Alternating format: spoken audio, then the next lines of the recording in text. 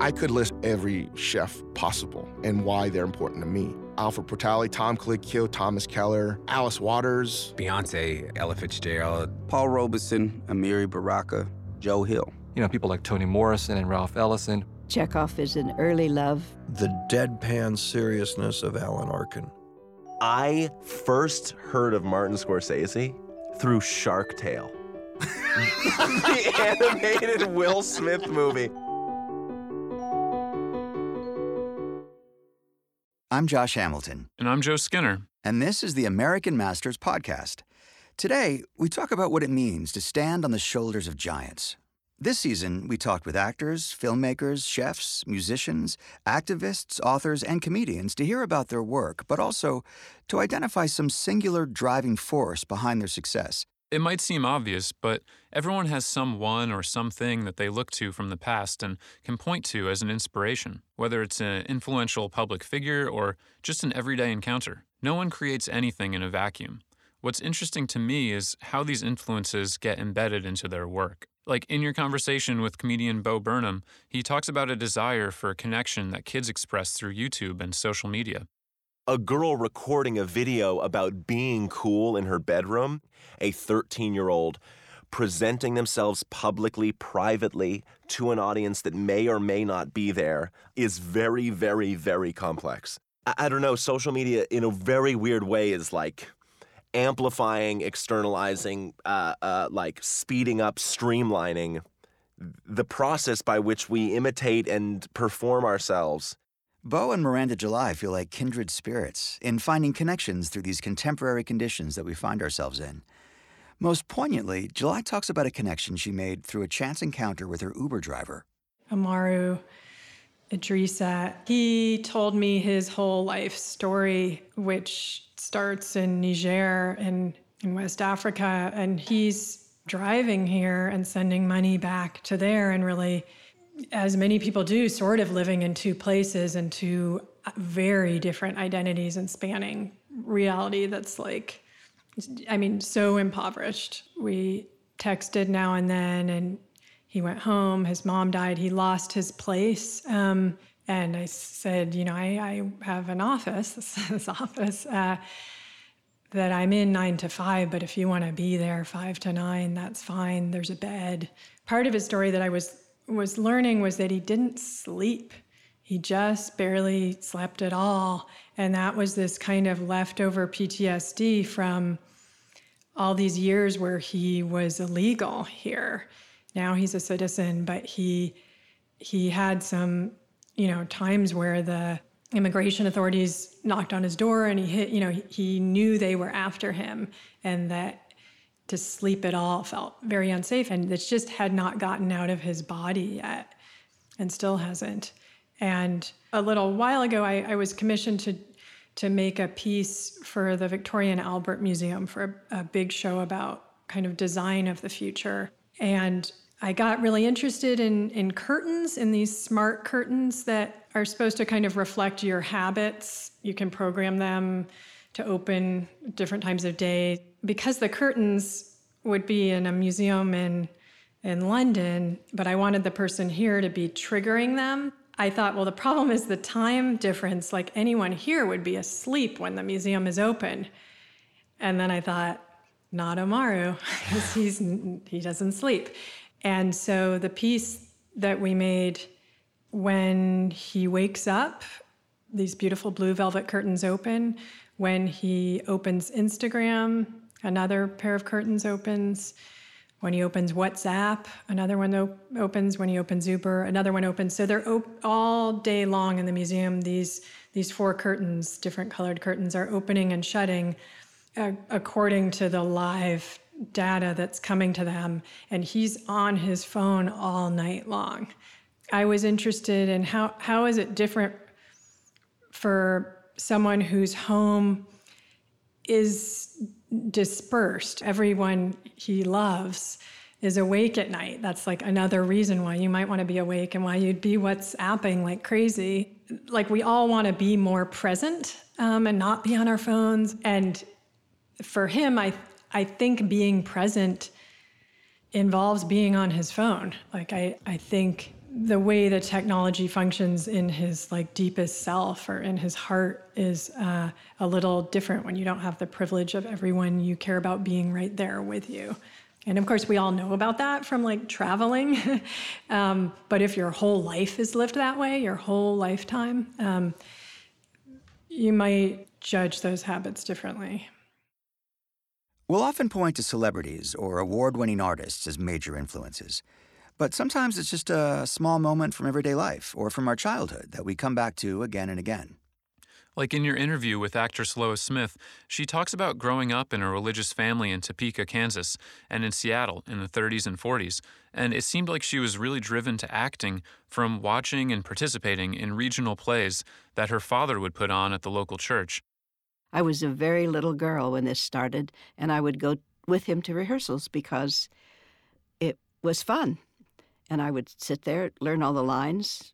If somebody wasn't there, I could say their part. That was clearly the beginning.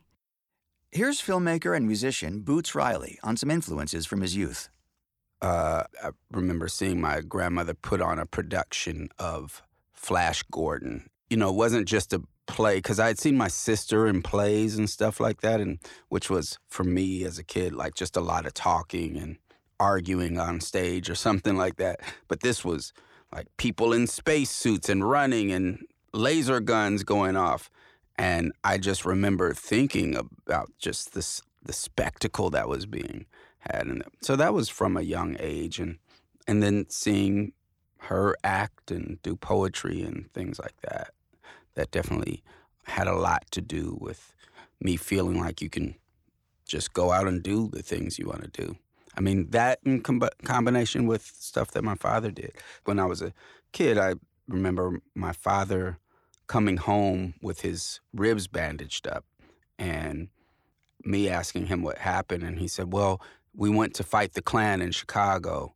One of them got me with the 2x4 in the back. And I remember thinking how he wasn't feeling sorry for himself. He was just feeling like, oh, man, you know, I let them get me. You know, that sort of a thing. Yeah, so I knew that all of that was there, but then later when I was like 11 and 12, I definitely wanted to be Prince. So that existed, and at the same time I was addicted to television, and all of those things were happening at the same time, right? But when we write about this stuff, we write about the world in the way that it's been written before, or we have this tendency to feel like that is the world. So rebellion ends up not being in a lot of the art. That's the influence that pop culture and art has on us, is it shapes our idea of the world and what's possible. It's possible that author Viet Thanh Nguyen might agree with Boots Riley's sentiment. Nguyen talks about art as a living, breathing organism that puts a mirror up to society. And I think he and Boots Riley are driven by this same sense of rebellion. I see it ultimately as a very idealistic and hopeful vision for art and culture. Nguyen cites the great work of giants like Toni Morrison and Ralph Ellison as major influences. But for a very different reason, he also cites filmmaker Francis Ford Coppola, whose film Apocalypse Now in part inspired his Pulitzer Prize-winning novel The Sympathizer. In the early 1980s, my parents brought home a VCR. I think they were actually pioneers in terms of this technology, consuming this technology. And I think after I watched Star Wars a dozen times, Apocalypse Now was one of the first movies that I turned to. And I don't know why. I mean, back in those days, you actually had to go to a video store and rent the videos. There was a limited selection, you know. And I think, vaguely understood that it was about Vietnam, and I understood that I was from Vietnam. I'm not even sure I'd even seen anything about the Vietnam War yet at that time. And so watching that movie was a really weird experience because my experience of watching war movies had been through watching John Wayne or Audie Murphy and these really highly sanitized versions of World War II, for example. And then here comes this really psychedelic, weird, violent, obscene film. And I think I just wasn't ready for it. And watching that movie was a really difficult experience for me because the middle of the movie is all about the American sailors massacring Vietnamese civilians. And I know, in retrospect, obviously, that Coppola was doing this in order to exhibit the brutality that was going on and what American sailors were doing and all of that. But from my perspective as a little kid watching that movie, I was identifying with the American sailors as I would watching a John Wayne movie, up until the moment they killed Vietnamese civilians, because at that point I realized I was also a Vietnamese person and that my only role in this movie was to be like those civilians on the boat getting killed. This was my really first moment of real exposure with the depths of American racism. In my own personal life, I had only rarely encountered direct racism to my face. And somehow this moment, even though it wasn't personal, it wasn't like an individual doing this to me, it felt intensely personal because I knew that this was being directed at me. Not that I think Coppola was doing it on purpose. I think the power of racism is such that he didn't have to do it on purpose. The assumption could simply be that Vietnamese people had no speaking role whatsoever in this American imagination. Americans don't think of that as racist, but it is racist. And I think I understood it viscerally and intuitively at that point. And it would take a very long time for me to try to work through it, to understand how popular culture can be racist, to understand how narratives can be racist, can be incredibly powerful. And I think those two things are utterly compatible. Great works of art can be utterly racist because they are expressions of deep racism within the culture. And so it took me a long time to understand, to make sense out of this and to understand that my mission as a writer, besides writing something great, hopefully, was to also contest this deep-seated racism at the heart of the canonical tradition. Something I've learned from our conversations is that we're not just standing on the shoulders of living, breathing giants. Like Viet Thanh Nguyen suggests, art reflects a cultural moment that is bigger than one person.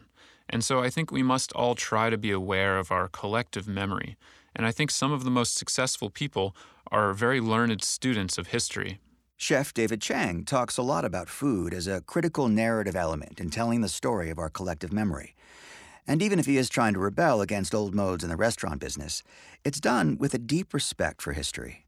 To paraphrase what Wolfgang Puck has said, someone that's been instrumental in my career, it's like American food is an amalgamation it's the greatest melting pot of culinary cuisines in the world. That's what American food is. And when you really look at just any food in general, it's all fusion. It's all some kind of point of view that is easier to understand, whether it's French or Italian. But like, honestly, if there's no collision of cultures, you're not getting any kind of cuisine anywhere. It's going to be pretty bland, you know? And I look at what America is as food, and it's genuinely everything else, right? It's not America. It's literally immigrant food. And I'd argue that if you're going to say American food is anything, majority of American food to me is probably food from the American slaves, right? Like so much of our food is from Black culture, and no one quite wants to see the truth in that, but I do think it is. For me, food has always been a basic necessity that I just take for granted. David Chang really opened up my eyes to appreciate how all the same levers of cultural and historical influence that affect the movies in our theaters and the music in our ears also affect the food on our plates. Activist and author DeRay McKesson talks a lot about these invisible levers of change. We caught him at the start of the tour for his first book, On the Other Side of Freedom, The Case for Hope. And he spoke to us about some of the unsung heroes of the civil rights movement, like Bayard Rustin and Claudette Colvin. I went to Montgomery, and what was sort of incredible about Montgomery is that you can see the marker of where Rosa got on the bus and where she got off, and it's like, you know, she was on the bus for like a hot minute. It was real quick. But Claudette Colvin was actually the first person to challenge and not get off the bus and like sort of push back against the Montgomery Bus Company. But she was young. She was sort of like seen as feisty, wasn't seen as like a good example or like a good face for that part of the movement. So Rosa Parks is who we know. So I write about her when we think about like all the people that have been forgotten. You know, I look to people like Bayard Rustin, who was gay and was shunned in the civil rights movement because he was gay. You know, you read his writings and it's like very plain, logical, like, this is why we did it. this is what people said, this is what people challenged. Like, I think he's underrated in the space. I think about Joanne Robinson, too, who are also writing about in the book, is that I didn't know until I went to Montgomery that the bus boycotts was started by, like, a professor who, you know, she saw what was happening. She, like, got a friend to, like, open up a space where she could, like, make flyers, essentially, and she passed out, like, 50,000 flyers, and, like, that is what started the bus boycotts. It was, like, a person who believed that the world could be different and then organized people around her. And the narrative that we get told so often is, like, well, the young king and all these people came in and, like, they organized, and, like, they definitely came and provided the infrastructure. But it was really the belief of 1, 2, 3 people, 4 people who, like, helped create a moment. So, what does it mean to stand on the shoulders of giants? Well, it's complicated. It's not always as simple as a hero who has inspired us. It might also be the food on our plate. It might be an idea or a movement. It might be a name that's been wiped from our collective memory. It might be an Uber driver or a random YouTube video. It might even be someone or something that we hate. But at the end of the day, sometimes it is as simple as having a hero. In my life, when I've encountered artists, it's so easy to feel like they just came into the world as these fully formed geniuses with singular visions. But as you get older and start to do deeper dives on some of the people, you realize that there's this pattern of people consciously choosing their inspirations and their heroes and sort of as a foothold, really just copying them at first. It's almost a necessary step that you notice with a lot of people on the path to finding their own true voice. I've definitely been skeptical of the idea of simple hero worship, but in your conversation with Bo Burnham, I think he addresses this skepticism in a really eloquent way. Would you say the idea of a role model is an outdated concept? Interesting. You know, no, it truly is. Like, we're not going to get rid of religion. That's my answer. You know what I mean? But you know what I mean? Like, that's like the idea of anything is the idea of structure and archetypes. And, you know, you need to admire something. You need an ideal to strive for. You need to probably embody that ideal in a person to make it tangible, even if that person does fail. I'm much more ambivalent about this stuff than I used to be. You know, I used to just tear all this stuff down and say, get rid of it. And then I realized, like, there's just some structure that can't just be abstracted. We need people to embody our values.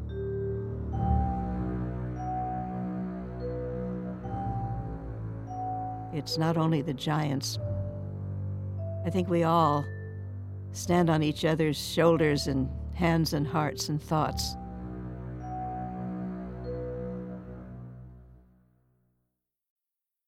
Later this summer, we'll begin a whole new season of interviews, including a new conversation between filmmaker Susan Lacey and actress Lee Grant, who was blacklisted from working in Hollywood at the height of the McCarthy era.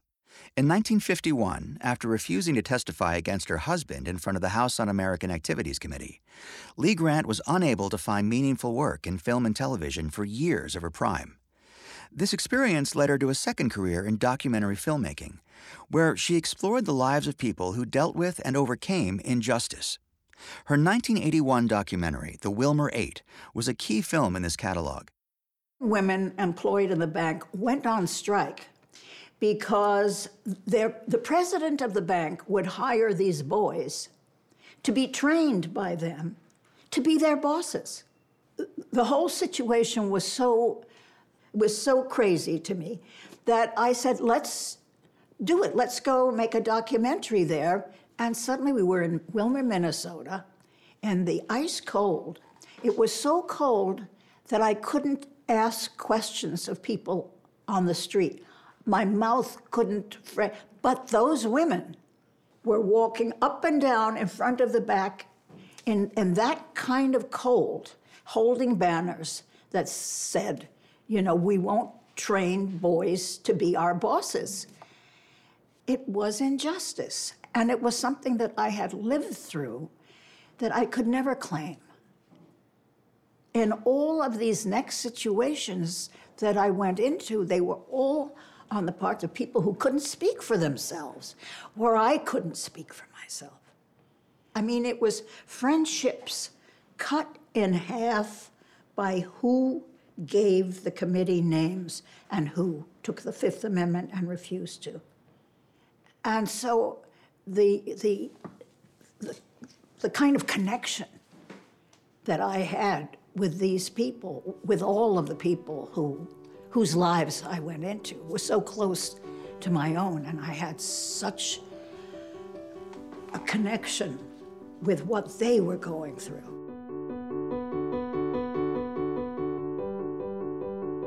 Thanks for listening. And if you've missed any episodes from this season, go back and check them out. And if you like what you've heard, please go to your podcast app and give us a rating or review. The American Masters podcast was created by Michael Cantor and is produced by Joe Skinner. And co-produced by Josh Hamilton, with sound engineering by Josh Broom, John Berman, and Gerard Collins. For American Masters, we thank series producer Julie Sachs, supervising producer Junko Tsunoshima, and production coordinator Krista Campbell. Our theme music is by Infinity Shred. Thanks for listening. We'll see you in August for a whole new season of the American Masters podcast.